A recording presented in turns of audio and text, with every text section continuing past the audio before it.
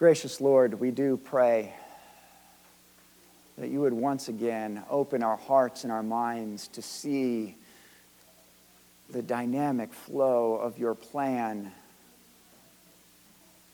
for your grace to be poured out upon your entire world. Lord, we pray that you will open to our eyes and our hearts once again the word of your grace as we see it lived out in the life of your early church. Lord, open my lips that my mouth would proclaim your praise, O God, our rock and our Redeemer. Amen. Please go ahead and be seated. Can anybody guess which of our three passages I'll be preaching from this morning? I can tell you the two I won't be touching. Actually, we will, though, be continuing our series, which we began this fall in the book of Acts, with this passage from Acts chapter 8, which I have to start by saying I have kind of a love-hate relationship with this passage from Acts chapter 8. I love the passage. I love the story. I mean, it starts with a, angelic visitation, and it ends with Holy Spirit teleportation. I mean, what is not to love about this passage? What I hate, frankly, and it's probably not too strong a word, what I hate is what the church has done with the passage, or rather, I guess, not done with it. What do I mean? Well, here we are in Acts chapter 8, reading this account of an Ethiopian, a eunuch, a court official, and his conversion. But if you have your paper copy of your Bible, your hard copy, if you flip like one or two pages forward to chapter 10, you might notice some of the headings that we have in there. And like at verse 34, or no, rather 34, what do we read? It says, Gentiles hear the good news, in chapter 10. Probably something along those lines is what you have in your Bible as well. And yes, that's true in Acts chapter 10. But Cornelius and his family are not the first Gentiles, a word that simply means non-Jews. They're not the first Gentiles to receive the gospel. But you have to understand, as Europe became the center of the Christian church, and we have to own it here, as the Reformation shifted the center to Northern Europe in particular, Cornelius, the Italian-born Roman, gets the limelight as the celebrated first Gentile convert. Meanwhile, this Ethiopian went home, he shared the gospel message in his own kingdom, and founded one of the oldest Christian churches, the Coptic Orthodox Church. Frankly, Europe wasn't kind to them either. At the time of the Crusades, Copts were treated as poorly, actually in some cases even more poorly, than the Saracen enemies that the Crusaders went out against. The Pope, in fact, labeled them as heretics so that it could be justified, the ill treatment that they received. Their churches were vandalized, pillaged. They were also oppressed and persecuted at various points by the Muslim caliphates. And in fact, today, the Coptic Orthodox Church remains one of the most persecuted Christian bodies in the world. Fast forward to the modern missionary movement, and when Protestant missionaries sought to take the gospel to North Africa, they completely disregarded the church that they found there and tried to convert people away from the Coptic tradition. So as we approach this story in Acts chapter 8, we begin with something of a challenge to those of us who are contemporary Jesus followers. First, this challenges us to be honest with ourselves, to confront some of the skeletons in our closet of our own church traditions and repent of the places where we have uncritically imbibed something of a party line, whether it's slanted against other Christian traditions or theologies that differ from ours, or even other races, classes, or genders. Now hear me, because I'm not becoming a proponent that we go overboard and slip into that anything goes permissive spirit of our age and accept all things uncritically. I'm not saying that we shouldn't be wise in discerning all agendas. What I'm saying is that we need, perhaps more than ever before, to be schooled in and saturated in the Scriptures, and to understand, in the words of the Anglican patriarchs, how Holy Scripture contains all things necessary to salvation, so that whatsoever is not read in nor proved by it is not to be required to be believed as an article of the faith. Scripture, not somebody's agenda, forms our agenda. Second, this passage also begins as a reminder not to stand in the way of what God is doing.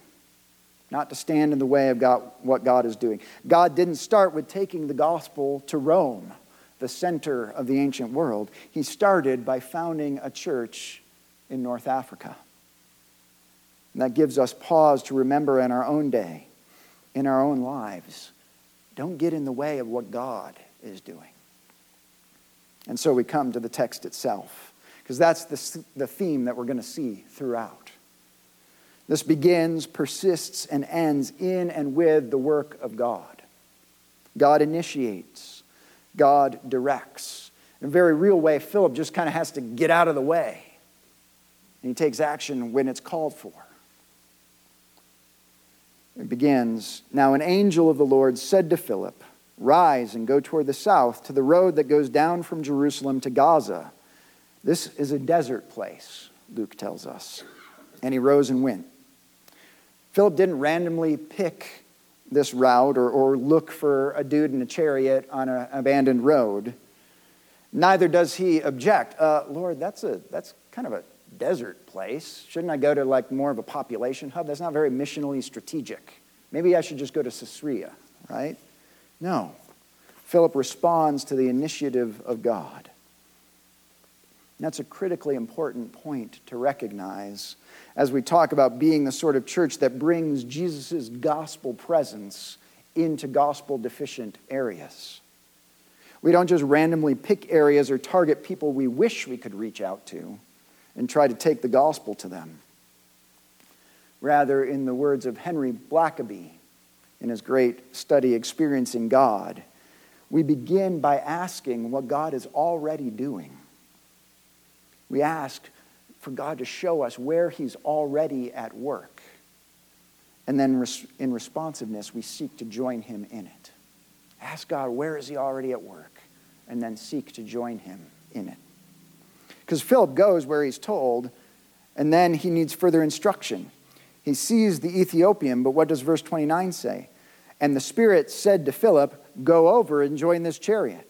So Philip ran to him and heard him reading Isaiah the prophet, and he asked, 'Do you understand what you're reading?' The Spirit directs Philip at every step.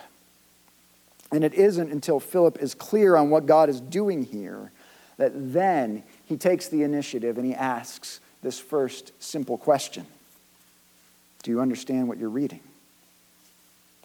Because we have to recognize that the Lord was already working in the life of this court official. Luke tells us he had come to Jerusalem to worship, and he was returning, seated in his chariot, and he was reading the prophet. He was already a worshiper of the one true God. Many think he may have already been a proselyte, a convert to Judaism. He was seeking God and seeking to understand God's word as he read the prophet Isaiah. God was already at work in this man's life. He was already drawing him to himself.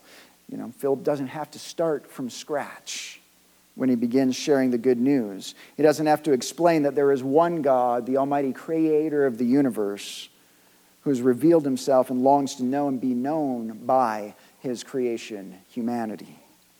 Clearly by his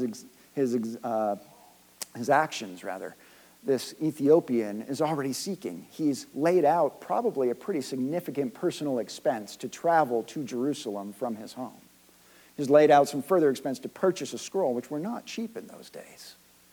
And then he's sitting there trying and failing, but trying to understand what it is that he's reading. This man was seeking God. Philip's job then is simply to come alongside what God is already doing and help this man understand that what he seeks can only be found in Jesus. But notice how Philip begins. He doesn't waltz up and say, y'all need Jesus. He doesn't come up, hi there. Could I have 5 minutes of your time? Pull a piece of paper out. God loves you and has a wonderful plan for your life, and start walking through his 4 spiritual laws. No, notice Philip's method. He knows he's in the right place. He knows what the Lord wants him to do, to have a conversation with this guy, because God has clearly told him that. But despite the clear boldness that Philip could have, he begins humbly by asking a simple question. Do you understand what you're reading? And actually, the text isn't explicit about this, but it's pretty clear that's not the only question that Philip asks this guy. I mean, Luke's account could only have come to Luke from Philip, and Philip's account of who this guy is chock full of details. As a friend of mine said to me yesterday, we were talking about this text, he said, the guy's a eunuch. That's kind of a personal detail, right? But Philip knows this about him, right? He's a court official. Philip knows this about him. He's asking questions, getting to know this guy. But he asks this one clear question. Do you understand what you're reading? And the Ethiopian responds right away, how can I unless someone guides me? And he invited Philip to come up and to sit with him. See, this guy needed no convincing. There's no cajoling, no salesmanship to steer the conversation to a gospel presentation. Philip simply sized up the situation and asked a really good question. Do you understand what you're reading? And boom, the Ethiopian says, no, maybe you can help me. Now, friends, I grew up in a youth ministry culture. I have to be careful here because a couple of my sponsors are here. But I grew up in a youth ministry culture in the late 80s and 90s that stressed the need to be ready to share the gospel with our friends, right? I even went to a youth evangelism conference in our nation's capital. And we were taught how to jump into a conversation with perfect strangers, actually how to start a conversation with perfect strangers, and steer it into an opportunity to share effectively our canned sort of elevator pitch gospel presentation. And like all high-pressure sales, we were more or less told the ABCs, always be closing, right? Bring them to that point of accepting Jesus and praying that prayer to receive him into their lives. Close the deal. The result? I, like many, perhaps some of you, was terrified of the fact that I might actually have to do that someday, right? How awkward. Commandeering conversations and steering them in a direction that people don't even really want to be talking to you about? How awkward.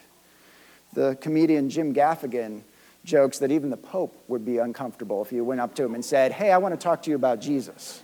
Right? But here's the thing. Over the 15 years of this journey of establishing this church, I've had countless spiritual conversations with spiritually hungry, spiritually curious people.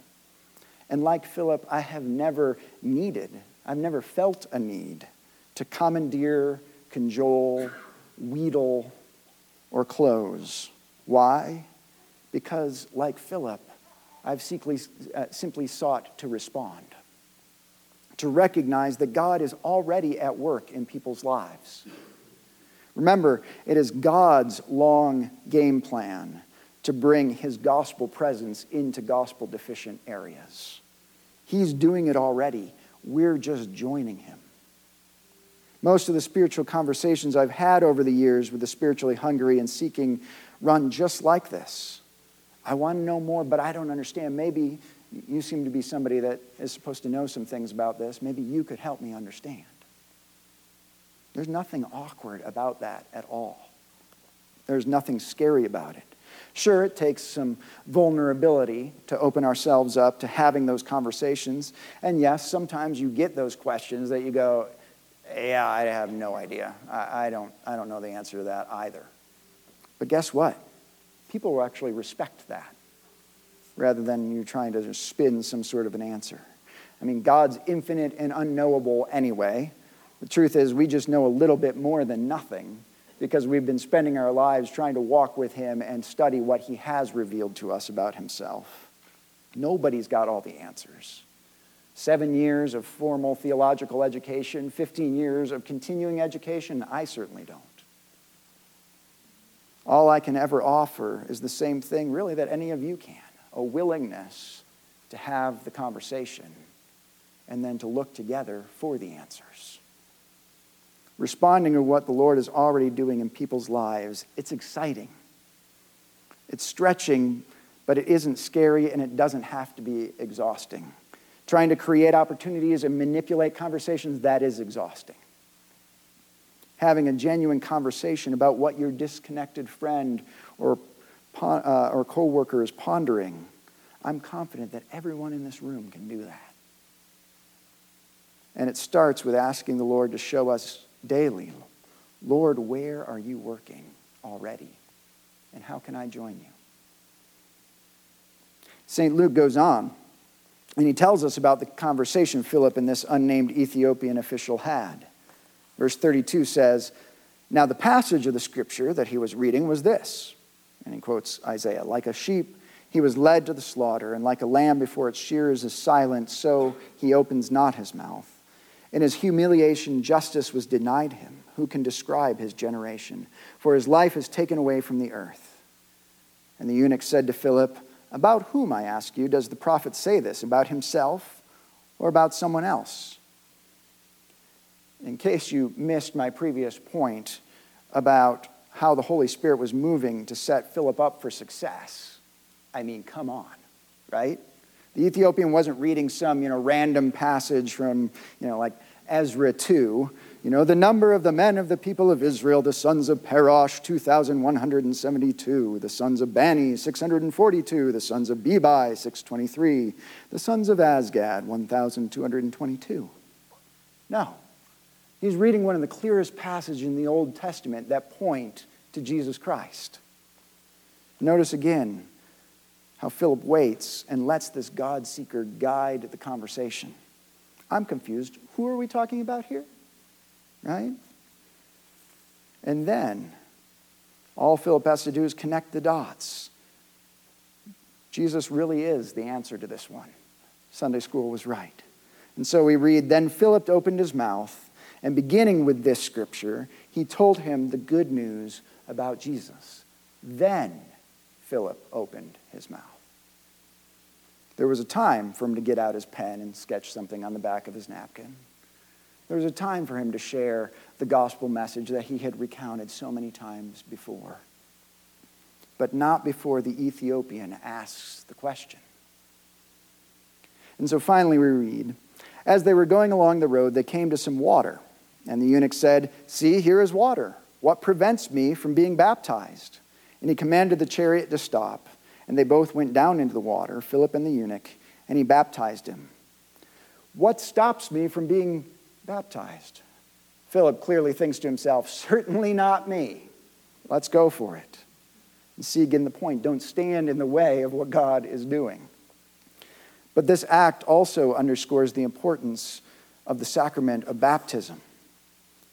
When Jesus sets up his disciples, his apostles, for the mission and work of the church in Matthew 28, he doesn't say, "Go and tell people about me and get them to close with a prayer." He said, "All authority in heaven and on earth has been given to me. Go therefore and make disciples of all nations, baptizing them in the name of the Father, the Son, and the Holy Spirit, teaching them to observe all that I've commanded you. And behold, I am with you always to the end of the age." The sacrament of baptism is central to the life of the believer and the mission and work of the church. This is why whenever we bring someone to the waters of baptism, the church takes the opportunity to remember and recount. We remember and reaffirm, that's the word we use, we reaffirm our own baptismal covenant every time we bring a new soul to the waters. This is not just an external form, some perfunctory act to signify that we have accepted Jesus as our Lord and Savior. St. Paul says of baptism that we were buried, therefore, with him by baptism into death, in order that just as Christ was raised from the dead by the glory of the Father, we too might walk in newness of life. As one of our old formulary texts puts it, baptism is a, quote, "sign of regeneration or new birth, whereby as an instrument," It's an instrument, something that does something. Those that receive baptism rightly are grafted into the church. The promises of forgiveness of sin and of adoption to be sons of God by the Holy Ghost are visibly signed and sealed. Faith is confirmed and grace increased by virtue of prayer unto God. It's a physical sign, a visible sign that we undertake. That's why we celebrate baptism publicly as a church. But it's also the instrument God uses to do something unseen, to cleanse us from the taint of human sin and adopt us and make us children of God, to confirm our faith and increase it as God's abounding grace comes to us, pouring over us, even as the waters are poured over us. As one author, citing a couple of St. Paul's passages, describes his own experience at baptism, Christ had joined me to himself. I had put on Christ. By faith, through the work of the Spirit, all things were mine, and I was Christ's, and Christ was God's. Through baptism, God gives us all things in Christ. This is the ultimate aim of God's work. His long game, his plan for all humanity. By bringing his gospel presence into gospel deficient areas, God is longing to have the hearts of men and women joined to him, joined to Christ, grafted into the very life of the Trinity, the life of God in Christ, to be united with us for all eternity. In the mystery of his gracious will, he actually uses us. He uses us, his followers, his church, as we participate in his plan, as we join him where he is already working. He uses us to speak into the lives of those he's drawn. And he uses his church to bring them to the waters of baptism where they can be united with him. So let's pray and ask once again, Holy Spirit, that you would give us your grace day by day, moment by moment even, to see, Lord, where are you moving? What are you doing in our lives? And as we seek to be the kind of people, the kind of church that is bringing your presence places where it hasn't been or where it isn't,